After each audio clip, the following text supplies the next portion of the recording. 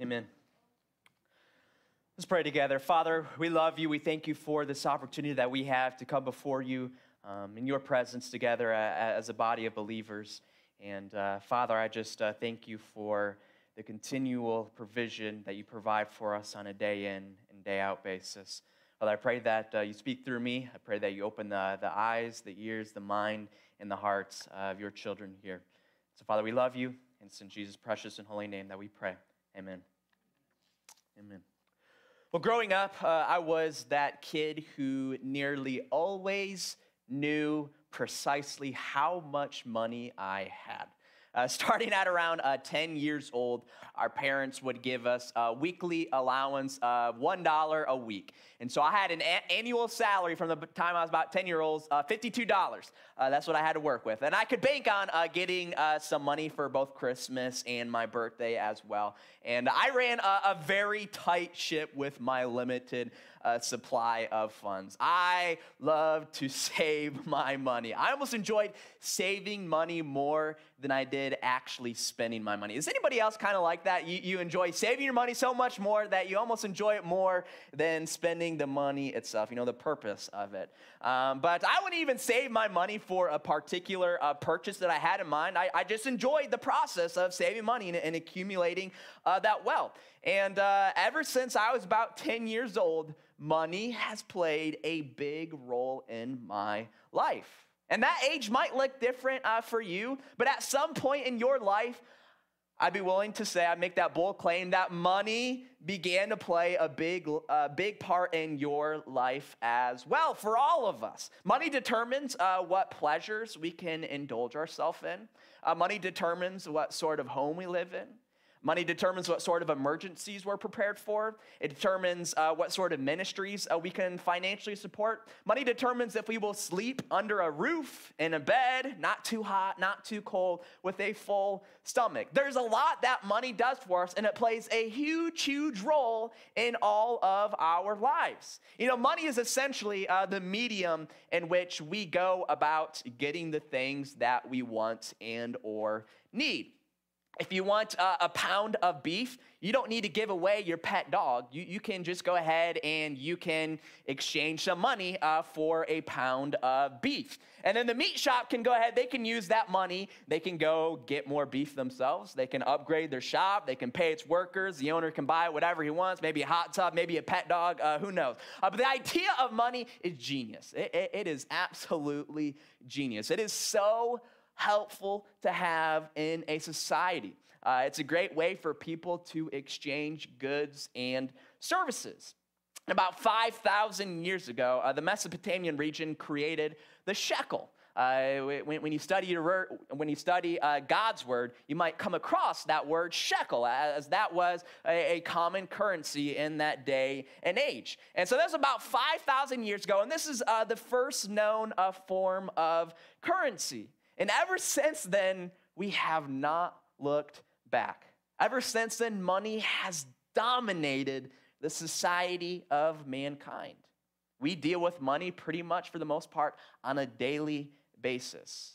The thing about money, contrary to what some may believe about money, money is amoral. Money is not morally good. Now, on the other hand, money is not morally bad. Money is not bad. Money can be used for good. Just like any other instrument that we have access to, it can be used for both good and it can be used for bad. But now we have got to ensure, as Christians, as the church, as the body of Christ, we have got to ensure that the money that we deal with, we use it for good. We use it to help us grow closer to God and to expand his coming kingdom. And so starting today, we're going to be starting a 4-week series all about money. And the series will be entitled, Being a Good Steward of God's Money. It's important that we talk about money as, one, it plays such a huge role in our lives. And number two, we have to be well aware of the fact that God's word does not stray away from this concept of money. According to Tithe.ly, the Bible is packed with over 2,000 scriptures about money, tithing, and possessions. That's twice as many as faith and prayer combined. That's incredible. That blows my mind. 1 out of 10 verses in the Gospels deal with money, and nearly 25% of Jesus' words deal with this concept of biblical stewardship. That's crazy. So God's word does not stray away from talking about this concept of money and wealth and possessions and tithing and giving. And so we too, as a church, as we preach God's word, we too must not stray away from the teachings of God's word. And so we're going to be talking about being a good steward of God's money. Now, what exactly is a steward? That's a word that we use a lot in the church setting when talking about finances. But at least in my experience, we don't use that word too often outside of the church setting. So it's kind of one of those church words. And so what exactly is a steward? I like dictionary.com's definition of a steward. They term it as a person who manages another's property or financial affairs. And so throughout this 4-week series, we're talking about how to manage God's money. You know, I like how John MacArthur organizes this concept of biblical stewardship of money into 4 categories. The way he organizes, in the first category is how we feel about it. How do we feel about money? 2 is how we earn it. How do we earn money? 3, how we spend money. And 4, how we give that money away. And that's the best way to break down this discussion for our purposes that I could think of. So we're going to follow suit, and we're going to tackle this gigantic discussion of money and being a good steward of God's money by breaking it down into these 4 steps as well. So thank you, John MacArthur, in helping me organize this in my mind as we talk about this gigantic concept in God's word that's found in over 2,000 pieces of scripture throughout God's word. And so today we're going to be discussing on how we feel about money. And first things first, we must understand whose it is. The money sitting in your pocket, the money sitting in your piggy bank or in your bank account, your investments, that quarter sitting underneath the car, underneath the seat in your car, because I know it's there. I know it's in mine as well. That money, that all belongs to God. It doesn't belong to us. It ultimately all belongs to God. Everything here on earth belongs to God. This is a principle that is laid out extremely clear throughout the scriptures. Exodus 19:5 states, "Now then, if you will indeed obey my voice and keep my covenant, then you shall be my own possession among all the peoples, for all the earth is mine." Deuteronomy 10:14 states, "Behold, to the Lord your God belong heaven and the highest heavens, the earth and all that is in it." Job 41:11, "Who has given to me that I should repay him? Whatever is under the whole heaven is mine." This is all God speaking. Psalm 24, verse 1, "The earth is the Lord and all it contains, the world and all those who dwell in it." Psalm 89:11, "The heavens are yours, the earth also is yours, the world and all it contains, you have founded them." And last, 1 Corinthians 10:26, "For the earth is the Lord's and all it contains." And we could go on. There's many more verses throughout scriptures that illustrate this concept that everything here on earth and in the heavens and on earth, they all belong to God. Everything belongs to God. And so everything that we own or that we possess, ultimately, we are just stewards, or we are managers of the possessions that God has entrusted us with. And that includes our money as well. It does not belong to us. It is God's money that he is entrusting us to manage at this point in time. In this way that we view money and finances, it should dramatically alter the way in which how we feel about money and how we use it, how we get it, how we spend it, and how we give it away. And so that alone, that this one fact, that this one understanding, being aware that the money that we have ultimately belongs to God, that should really set us apart from the average Joe in how we manage the money that God has blessed us with, the money that he has entrusted us with. So we have to understand that we all need to understand this, that it all belongs to God. Everybody say it. It all belongs to God. There we go, yes. So once we understand that, second thing that we should consider when dealing with how we feel about money are the words of Paul in the book or in the letter of 1 Timothy. So if you have your Bible, you can open up to the book of 1 Timothy. 1 Timothy chapter 6.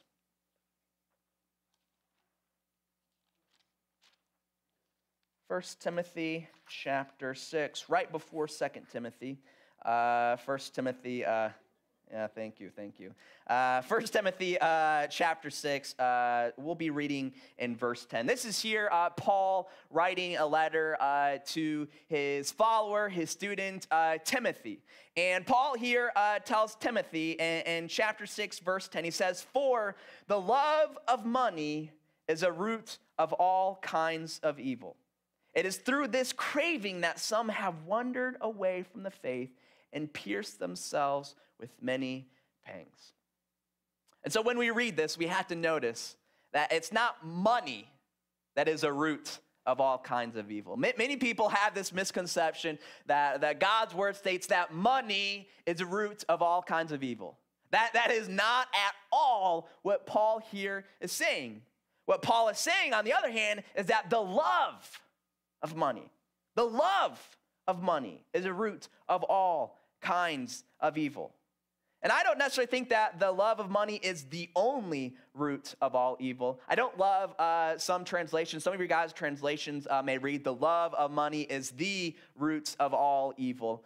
It is a root, but not the only root. The interlinear literal translation of the text basically just takes the original Greek of the New Testament and translates it without making it all neat and pretty. Reads, "For a root of all evils is the love of money." And so loving money leads to evil thoughts, it leads to evil desires, and it leads to evil actions. The love of money is a root of all kinds of evil, or all evil.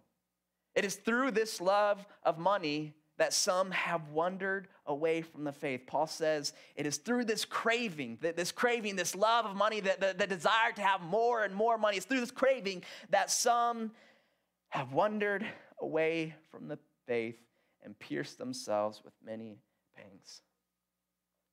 How tragic, how sad that this love of money have caused some people to fall away from God, to fall away from this faith that God is going to grant us this everlasting kingdom in which everything wrong with this world will be made right.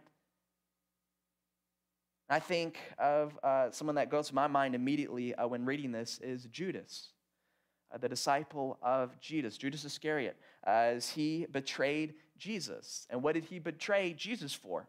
For money. He betrayed his Lord. He betrayed his Savior. He betrayed his friend that he spent 3 years with, all for money. And this money caused Judas to wander away from the faith. That is terrible. If we go back in one verse, in chapter 6, verse 9, Paul writes, "But those who desire to be rich fall into temptation, into a snare, into many senseless and harmful desires that plunge people into ruin and destruction." So Paul here tells us that loving money, it will lead to many dangers in our life. There will be harmful desires that plunge people into ruin and into destruction.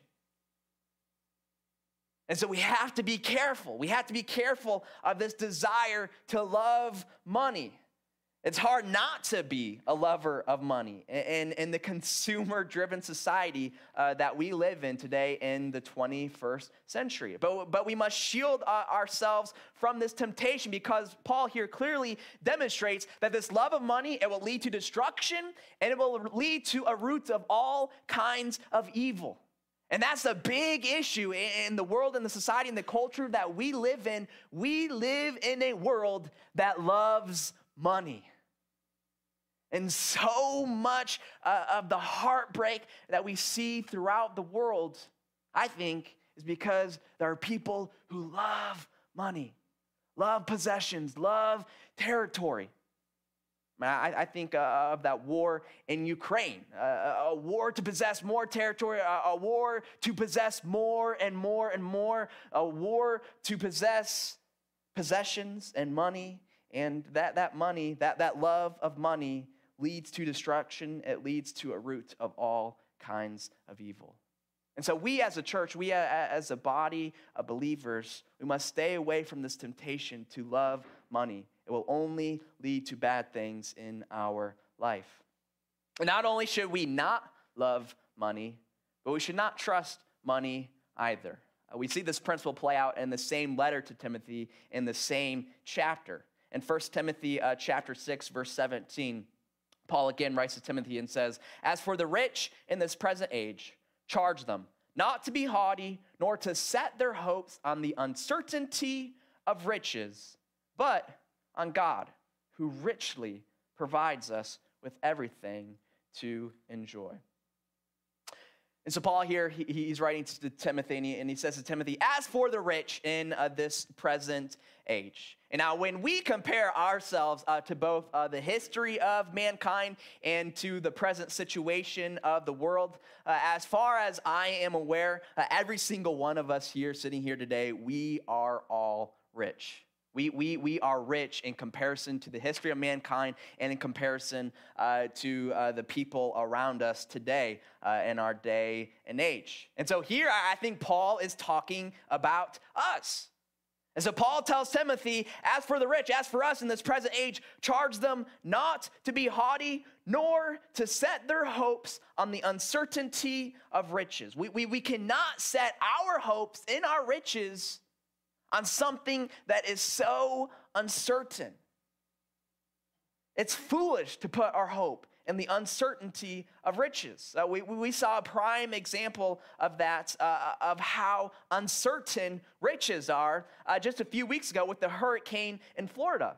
Many people's riches were taken away just like that. It happened so fast.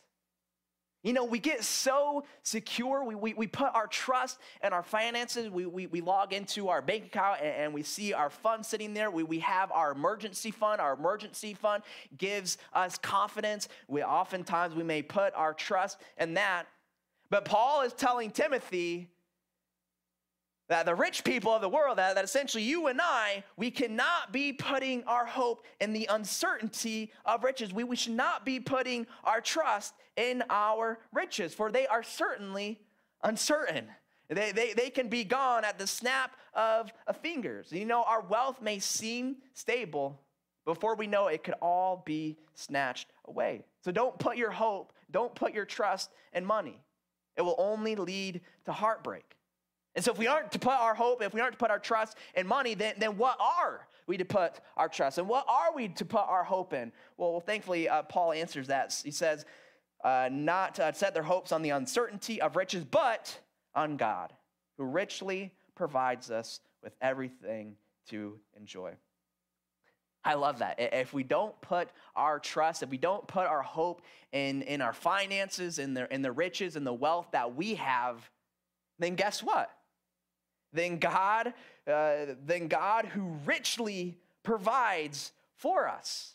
That's the God in whom we put our trust in, the God who richly provides us with everything to enjoy. And so we will be blessed. We will be richly blessed. And that may not mean financially speaking, but we will be richly blessed. And one way in which we'll be richly blessed is through the coming of the kingdom, which is more valuable than any dollar could buy you here in our day and age. And so we got to put our hope in God, and we will be blessed.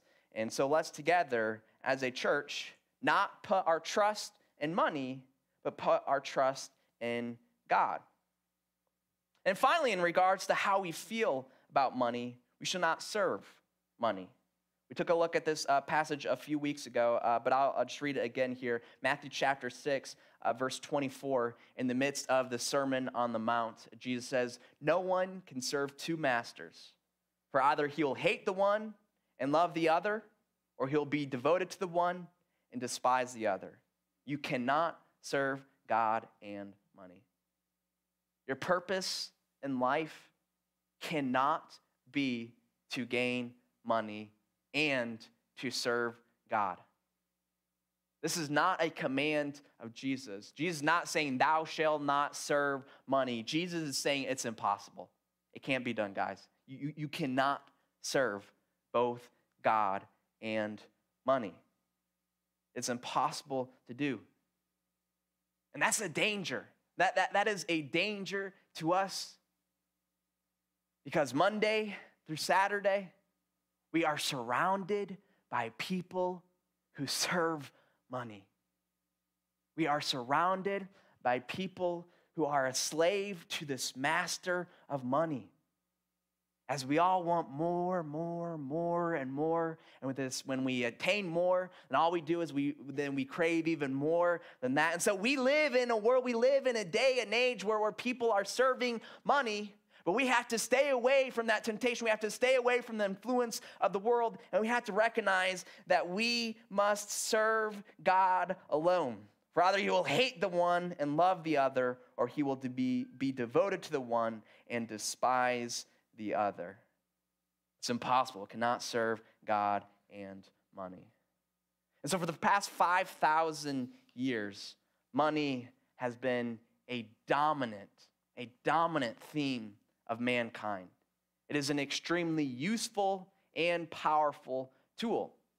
And this powerful tool can be used for both good and bad. And we need to ensure that as Christ followers, we are using this tool to further God's kingdom. In the coming week, we're going to be talking about how we gain money, how we earn this money in our lives. And we're going to be talking about how we spend that money. After we have earned the money, how do we spend this money for God's good, for the fulfillment of God's coming kingdom. And finally, we'll be talking about how we can use the good of this money to give it away and bless some of the ministries that God is working in and through.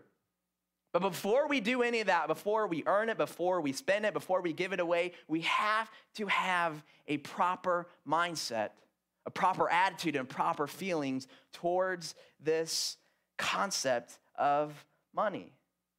And we stated, Ben, if you have that slide there, we say the four proper feelings towards money is one, it all belongs to God. It's not ours.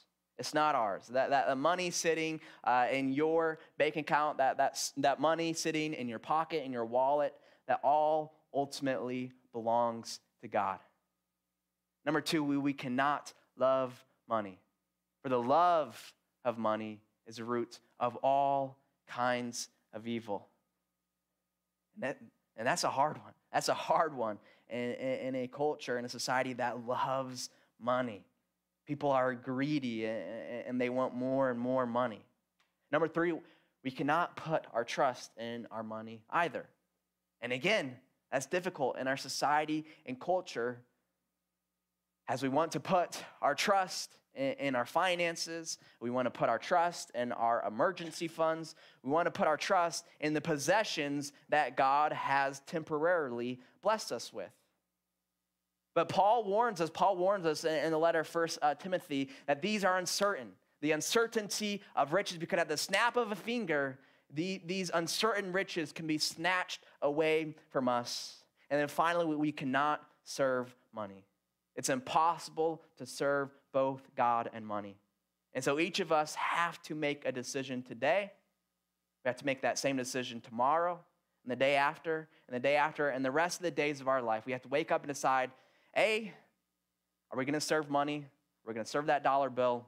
Or two, are we going to serve God because you cannot do both.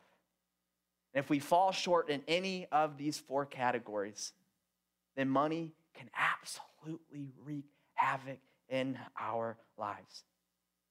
I'm sure we all know multiple people who have let money wreak havoc in their life because they didn't have these proper feelings towards money. But on the other hand, if we do exhibit these proper feelings towards money in our life, then we are well on our way of growing closer to God and expanding his kingdom through the powerful resource of money. Let's pray. Father, we love you. Father, we thank you for the possessions that you have blessed us with. Father, I just pray that we have a proper attitude, proper motive, proper feelings towards the instruments, towards the money that you bless us with. And Father, I pray that we use this powerful tool of money and we use it for your good, for your glory, and for your honor. So Father, we just thank you for the many ways in which you have blessed us as a church. Let it all be for your good.